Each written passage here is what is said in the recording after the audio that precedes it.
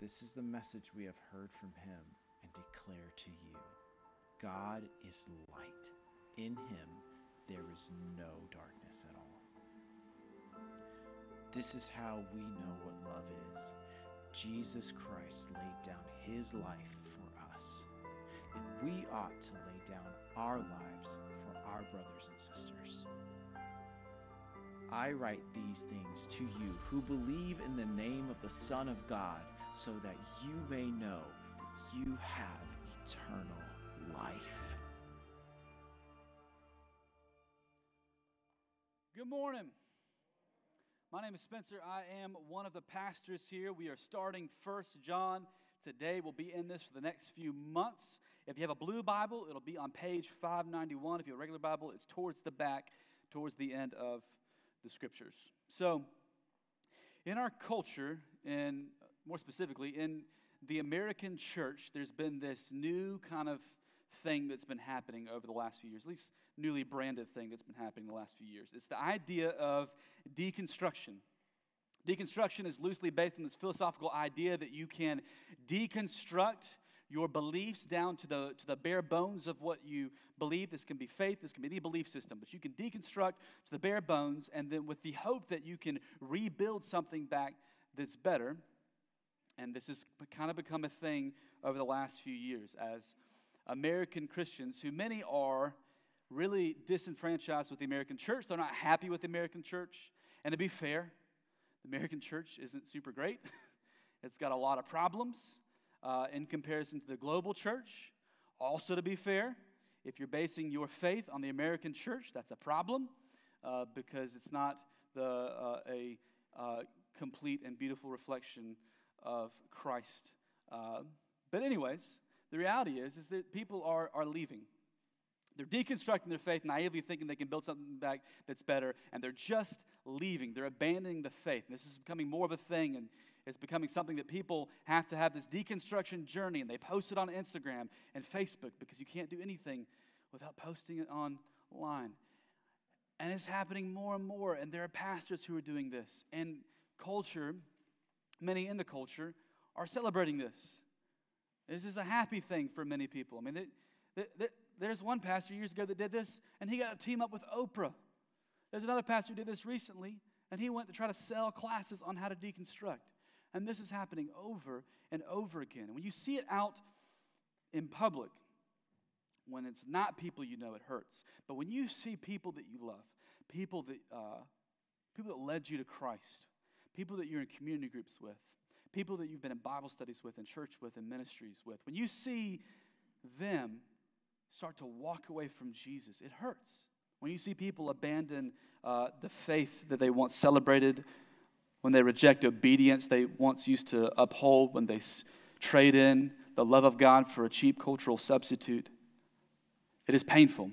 And if you follow Jesus long enough, you're going to see this over and over and over again. And when this happens, lots of questions come out. Like, what happened? What happened to this person? What happened to this person that, I mean, were they ever even a Christian to begin with? And then when you start to think about what led them to walk away from Jesus, then you start thinking about yourself and having some existential questions. Am I even a Christian? How do I know that I'm saved? How do I know that I'm a Christian? How do I know that I'm not going to fall away too? And that is where 1 John gets to be a helpful book, one of the more helpful books in the Bible for that subject matter. Because the same discouragement that we are feeling in the American church as we're watching people reject Jesus is the same discouragement that the early church felt, which is why this letter has been so helpful for centuries. So, we're going to walk through 1 John, and in the coming months we're going to see what it means to be a true follower of Christ. 1 John is going to clearly outline some things of what it means to be a Christian. This is what it means to follow Jesus. This is what it means to be in the church of Jesus. We're going to walk through this. And as we walk through this, here's the hope. That for those of us that are in Christ, we will be lovingly confronted by 1 John in a way that corrects us, in a way that calls us to repentance, but also helps us see, okay, I have assurance that I'm walking in Christ because of what we're going to walk through in 1 John and the things it's going to outline. And that for those who claim the name of Christ, for those who say they're a Christian, but what's actually there isn't an authentic faith in Jesus, my hope is that as we walk through 1 John together, you would be confronted with that reality.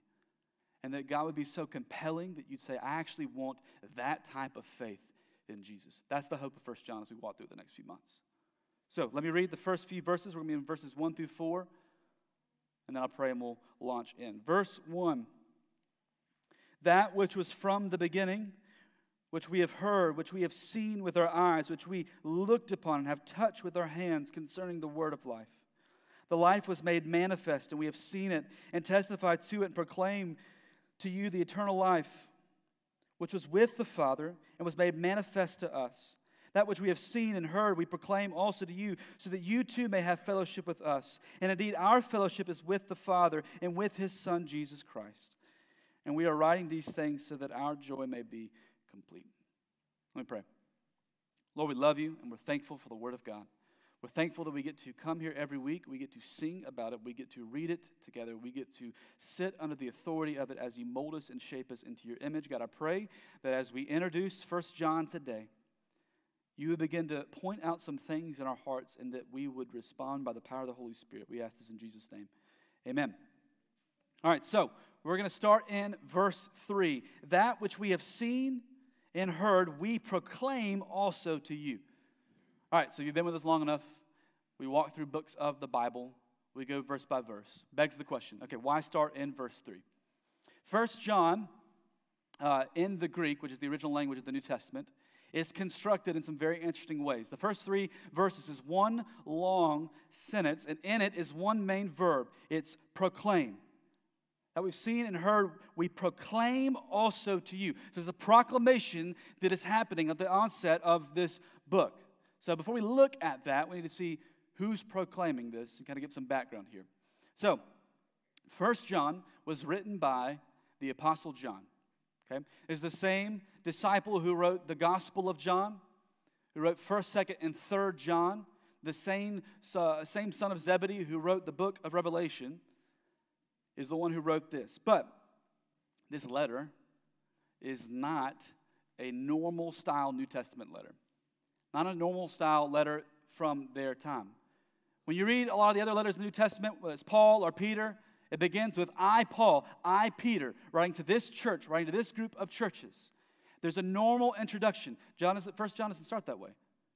He doesn't introduce himself at all, which also begs the question, how do you know it's John who wrote it? A few simple reasons. First, the Greek in 1 John is very, very similar to the Gospel of John. So we have those kind of looking at each other. That looks the same. And the church historically has almost unanimously understood this since the very beginning, that this is John who wrote this. So John is writing this, but he doesn't identify a church.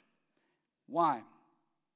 One of the more compelling theories that I've seen is that this is not a letter that was written to one specific church. That actually, by design, this letter was a letter that was written to circulate amongst a bunch of churches. This letter was meant to travel from church to church to church to church, because in the church at this time, when this letter is being written, it is apparent that there is something sweeping through the churches that is causing a lot of problems. That there is a false teaching that is happening, that is swept through the churches all over Europe and Asia and Israel and North Africa. And there are people, there are brothers and sisters in Christ who are walking away from Jesus. They're walking away from the faith they once used to proclaim. So, it appears that John, one of the disciples closest to Jesus, is going to address this head on. So, what was the false teaching that was spreading through this early church? Well, we don't know exactly because it doesn't identify exactly what this false teaching is, but we can look at the first couple of verses and we can actually see and get some clues as to what is actually happening. So, verse 1, I want you to see some things. He says, that which was from the beginning, which we have heard. He said, we have heard this. And then he says, which we have seen with our eyes. That we've seen it, that we've looked upon it, That's not just glanced at, that we've beheld, looked, gazed upon it. We've looked upon it, that we have touched with our hands. It gets tactile, that we've touched with our hands concerning the word of life, the life that was made manifest. This is revealed for you to see, manifest. We've seen it and testified to it and proclaimed to it the eternal life, which was with the Father and was made manifest, revealed to us. That seems overkill, right? Seen, heard, manifest, touched, seen, heard. He's getting at something. That the language here is meant to show that Jesus is actually a real person. And when you look at who he's talking about, verses 1 and 2, it says, that which was from the beginning, concerning the word of life that was made manifest. That language, very close to the Gospel of John. Very, very close. In the beginning was the Word, and the Word was with God, and the Word was God. They're talking about Christ. And this wasn't just the Word of flesh that was the Word that took on flesh that dwelt among us in the Gospel of John. It gets more specific in that. We saw Him. We heard from Him. We touched Him. Over and over again, it's hitting this to say that Jesus was a real person. He was real. We saw Him. We heard from Him. We touched Him. So, if he begins his letter by going really hard after that, it probably means that there were people in the churches that did not believe that Jesus was a real person. Like if I was teaching world history, and I said, all right, world history, first lecture, first, you need to know something. The world is round. It's round. Oh, yeah. I in college, I studied abroad, and I was on a ship, and we circumnavigated the globe. And I'll tell you something, we did not fall off the edge of the earth.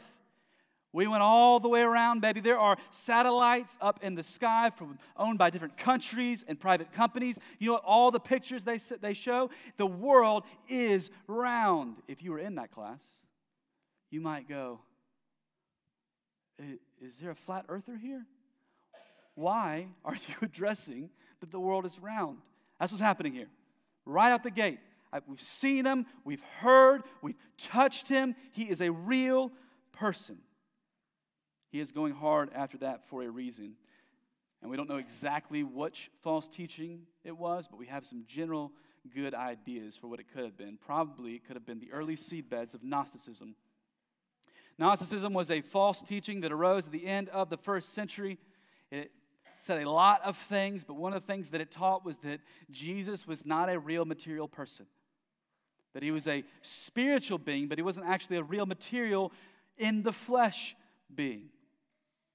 And there's another heresy called Doceticism that rose in the second century. This could be the early seedbed of that, the early beginnings of that. That also taught that Jesus was not a real person.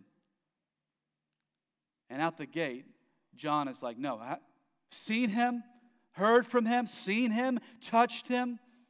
Absolutely is a real person. He's going to address this as a false teaching.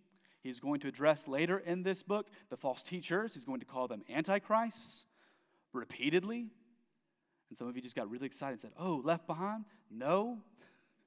This is different for a lot of reasons.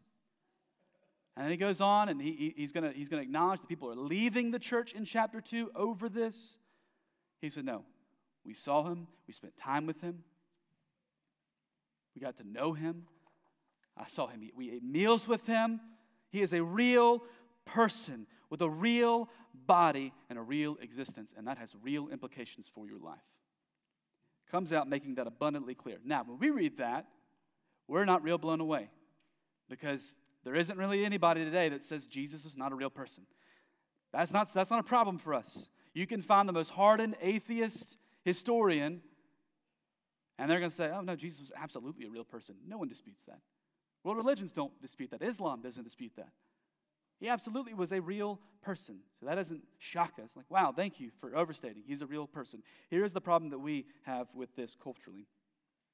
Verse 2, it says, the life that was made manifest, we have seen it and testified to it, proclaimed to you the eternal life, which was with the Father and was made manifest to us. So while we don't have a problem with the fact that He was a real person, we do have a problem with the implications that He came from the Father and there are eternal life implications for His coming. That is a problem culturally When people deconstruct, they're like, nope, I'm done with that. He's a real person, but that good moral teacher. But God, that's not something that our culture is okay with. So, that's a little bit of intro for where this comes from. Now let's look at verse 3 and start to see what he is proclaiming and what he's going to proclaim for the rest of this letter. That which we have seen and heard. You had to get it one more time. We saw and we heard him. We proclaim also to you, so that you too may have fellowship with us. Indeed, our fellowship is with the Father and with the Son, Jesus Christ. The goal of this letter is that they're writing to these churches that they might have fellowship with them as they have fellowship with the Father. The Greek word for fellowship there is koinonia, and as best I can tell in etymology studies, which is just studying the origins of words, that is where we get our word community. So we talk about being a gospel-centered community on mission, a gospel-centered fellowship on mission. That he's saying, I want you to see, I want you to know that you are in fellowship with me, as we're in fellowship, as we're in community with God the Father. And the rest of this letter is aimed at that. 1 John draws a line in the sand. This is what it means to be a Christian. This is what it means to follow Christ. This is what it means to be in fellowship with us, John is saying, as we're in fellowship with God the Father. He is drawing a line in the sand. And to be honest, it's a fairly blunt line, as we're going to see throughout 1 John. He is fairly straight to the point. And he wants them to see that if you are in Christ, here's some main things that you are going to take away. So, throughout 1 John, we're going to see three big themes that draw a line in the sand that helped us see, are we actually in Christ or not? And here are the three big themes. The first is true belief. The second is true obedience. And the third is true love. So, true belief, true obedience, and true love. That's what we're going to see throughout 1 John. So, let's take a look at that first one, true belief. 1 John is filled with doctrinal nuggets, these little teachings that are designed to help the hearers, to help these churches see this is what true belief looks like.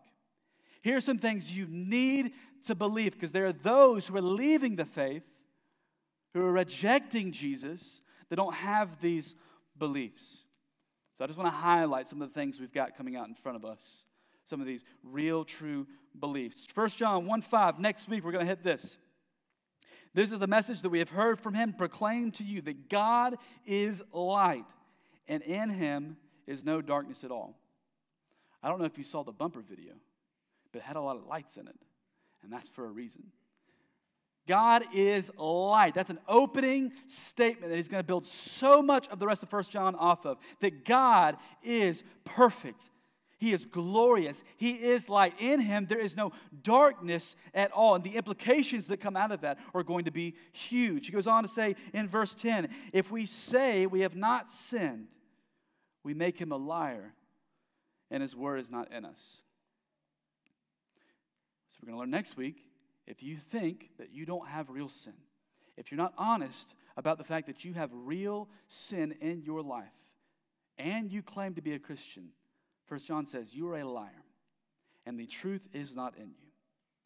And we'll walk through that next week. In chapter 2, verse 2, it says, he is the propitiation for our sins, and not for ours only, but also for the sins of the whole world. We're going to learn about propitiation. And some of you are like, is that like aerospace engineering? Like, what is propitiation? Give it a couple of weeks. We're going to sit in that, because that concept, that teaching, actually is something that a lot of people are very much not okay with. And he makes that point clear. It's going to show up later as well. And then in 5:9, I'll give you one more. He says, we know that we are from God, and the whole world lies in the power of the evil one. It's going to show up multiple times in John, this idea that Satan has power and dominion in this world. And if you haven't been confronted with that, it's like, whoa. And there are a lot of beliefs right that are thrown in 1 John that absolutely can be jarring. But over and over again, he's going to be building this case. This is what it means to be a Christian. This is what it means to believe this. This is what distinguishes us in a way that is different from the rest of the world. We're going to see this over and over and over again. Because there are lots of people in these churches that he's writing to that claim to be Christians, but they don't actually have true belief. And honestly, it could easily be written to a lot of southern churches across the South. Because the overwhelming majority of the South is going to claim Christianity. You ask a southerner, most likely, they're going to say, yeah, I'm a Christian. And as Chet walked us through last week as we closed up our I Am a Missionary series, there are lots of people in America that claim to know Christ, that claim to be followers of Jesus, but their beliefs don't line up at all. One of the things he cited last week was that in a survey, it said 58% of American evangelical Christians contend that the Holy Spirit is not a real person. The Holy Spirit is a spiritual force, but not a real person. And that's a major problem. Because we believe in a Trinitarian God. Our entire faith is built upon it. And if you reject the third member of the Trinity, you've rejected the faith. 58%. I found some other surveys. There's one survey of American evangelical Christians that found that 51% of the people that responded to the survey said that all religions lead to God. All world religions, they're all just pathways that lead to God. That's 51% of those who were surveyed. 78% in that survey said that Jesus was created and was not eternally God. Now, not in getting the weeds of church history, because I know that only 3 of you would get super excited about church history. But that was the biggest debate of the first few centuries.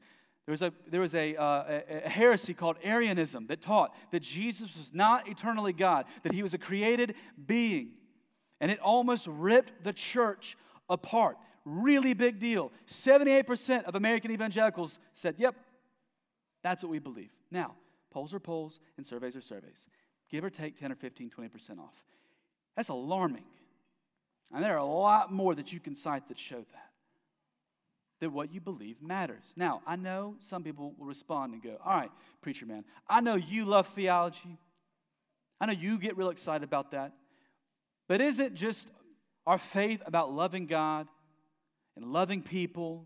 Isn't that some of the main teachings? You don't have to get into the weeds of all of this. Listen, I'm not advocating that you've got to love theology. All right? I'm not saying you got to have systematic theology by your bedside every night and just get real giddy. I'm not saying that is the case. I think it would be fun. But I'm not saying that's what has to happen. But the reality is, you need to understand is that your beliefs matter because your beliefs ultimately shape how you worship. Your beliefs shape your understanding of God. Your beliefs shape the way that you practice your faith. I mean, take just the self-proclaiming Christians in this survey that said that all paths lead to God. What you are essentially saying is that faith can be found outside of the finished work of Jesus on the cross. That you can have eternal life with God outside of the blood being shed, outside of the resurrection. And if that is the case, then Christ died for nothing. Then the resurrection is meaningless. Now, what you believe absolutely matters. You can play out the logic of any belief and lead it to its conclusions. It matters. What you believe matters, and John understood this. That is why he comes out addressing something that's a very big problem there in their churches. He is a real person, the real body, and that matters. And some of the beliefs we're going to walk through absolutely matter. And they're challenging, but I'm glad we get to walk through them because they matter. All right, beliefs also affect a major theme that runs through this, and that is true obedience. That part of being a Christian means you have true obedience. Let me walk through a couple of verses that we're going to see as we walk through 1 John. 2:4 says, whoever says, I know him, but does not keep his commands is a liar, and the truth is not in him. There's a lot of lying accusations that John makes. Real blunt. If you say you know him, if you say you are a Christian, and you don't follow his commands, you're a liar. You aren't actually a Christian. What you say does not line up with actual obedience that he calls us to. 2:15, he says, do not love the world or the things in the world. If anyone loves the world, the love of the Father is not in him. We'll sit in that teaching, the idea that if you love the world, or just break it down even further, if you look like the rest of the world in a way that does not distinguish you as a Christian, if there's not any separating difference, that you love the world so much that you look like the world, he goes on to say that the love of the Father is not in you. 3:6, he says, no one who abides in him keeps on sinning. No one who keeps on sinning has either seen him or known him. And that's jarring. And when we get to that, we'll walk into the nuances of what is happening there. But the real blunt takeaway is that if you don't progress in a way where you are growing to be more like Christ, and you continue in sin that grace may abound, he's saying you don't know him. 3:8, he says, whoever makes a practice of sinning is of the devil, for the devil has been sinning from the beginning. He doubles down on it and says, if you keep on sinning, you are a son or daughter of the devil. And it's like, man, that's abrasive. Calling people children of the evil one. We'll walk through that and see that in 3:8. And I'll just give you one more in 5:2. He says, by this we know that we love the children of God, when we love God and obey his commandments. The defining feature is that you love God and you obey his commandments. That has some harsh teachings, some hard teachings ahead of us. But it matters. Somebody in my community group was talking about this the other day. He's building a relationship with a coworker, and that coworker he's gotten to know her. She says she's a Christian, and he finally just kind of took a step and said, hey, if you were a Christian, and he addressed something that was in her life, and he has kind of the rapport to be able to do this. He just, hey, you're living with your boyfriend right now, and why don't you actually let's talk about marriage, because that's actually not honoring to God. He started to get ready to walk her kind of through this, challenge her on this. And she said, okay, yeah, but the Bible says a whole lot of things about wearing, clothing with two different types of garments in it, and shellfish. We shouldn't eat shellfish. I mean, the Bible says a lot of things. And in that moment, she dismissed it outright with a really bad Old Testament law hermeneutic, a bad Old Testament biblical interpretation, but dismissed it outright. Why? Because it doesn't want to be challenged. And that's us. We don't want to be challenged in obedience. We don't want to be challenged. We like the way we live. We don't want to be uncomfortable. We don't want to be told, this is what you should be doing. This is what is ultimately good. This is what you should aim your life. We don't want that. And the reason why John is going to go hard after this is because obedience matters. Because disobedience leads to more disobedience. It leads to more straying away. One of my favorite TV shows of all time is Breaking Bad. It is one of the more brilliant shows I've ever seen. It is not like The Office. You do not watch it over and over again because it's really dark. But one of the things I appreciate so much about Breaking Bad is it shows this is the sinful nature of man, and this is what happens when you indulge in this. It leads to more rebellion. I mean, the whole story arc of the show shows this. It's about a high school chemistry teacher who gets diagnosed with cancer, and he doesn't have money and enough money, and his health insurance doesn't cover his treatment. So he says, I'm going to make meth with my chemistry skills. And he starts out with, I'm going to make one deal of meth. I'm going to get my money, and I'm going to get out. But the show is called Breaking Bad because he starts Breaking Bad, and it just keeps going. And it turns into another deal, and another deal, and another deal, until he becomes a drug kingpin in the Southwest. And as his life is completely falling apart, and this is showing what happens when you indulge sin. When it completely falls apart, and he's ruined his family, and he's become a major fugitive. In the very last episode, he has this conversation with his wife. He gets a chance to see her one last time, and she thinks he's going to get the same speech about, oh, you did this for the family. Oh, you did this for us. And he's finally just honest, and he says, I did it for me. I did it because I liked it. I did it because it made me feel good. And that's sin. It taps into something, disobedience taps into something that's earthly within us. So we just want to keep going and keep going. I hear people say, I just don't know why people do drugs. I don't know why. Don't they see how self-destructive it is? As someone who used to do drugs, I can tell you why people do drugs. It feels really good. It's honest. That's the honest response. Doing drugs feels really good in the moment. And, I mean, indulging in sin feels really good in the moment. And yes, it leads to self-destruction. Yes, it leads to your life falling apart. But man, it feels good. And John gets this. He understands that if you go down the road of disobedience, it is only going to get worse. You will inoculate yourself to the love of God. You will become so used to sin and so used to loving the world that you won't love God anymore, and you will walk away. He goes hard after true obedience, and he also goes hard after true love. True love. 1 John 4:8. Anyone who does not love does not know God, because God is love. A lot of people that aren't even familiar with much of the teachings of the Bible at least have heard that. God is love. In college, in my philosophy classes, I took logic, which was a ton of fun. You learn about logical fallacies, which makes arguments really fun because you can just point out things that are logical fallacies in people's arguments. You also learn about syllogisms.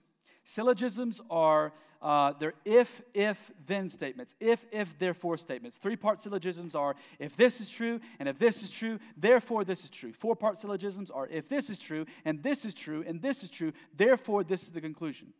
So I want to show you a few of these syllogisms that are helpful to see.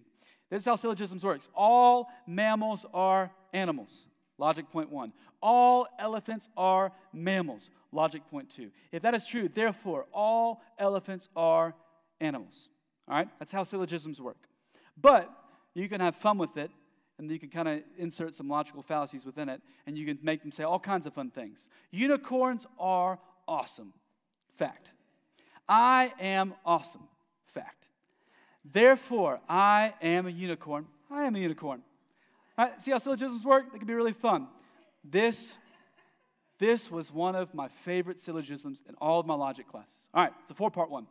God is love. Love is blind. Ray Charles is blind. Therefore, Ray Charles is God. And it's silly. The reason I love that syllogism is because it highlights how badly our culture has gotten love.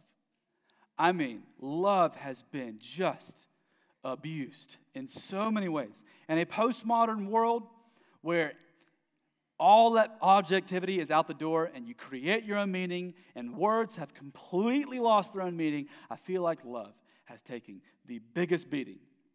I mean, love has been abused. I'm serious, I can't think of a more important word in the English language for you to know the absolute true definition of love.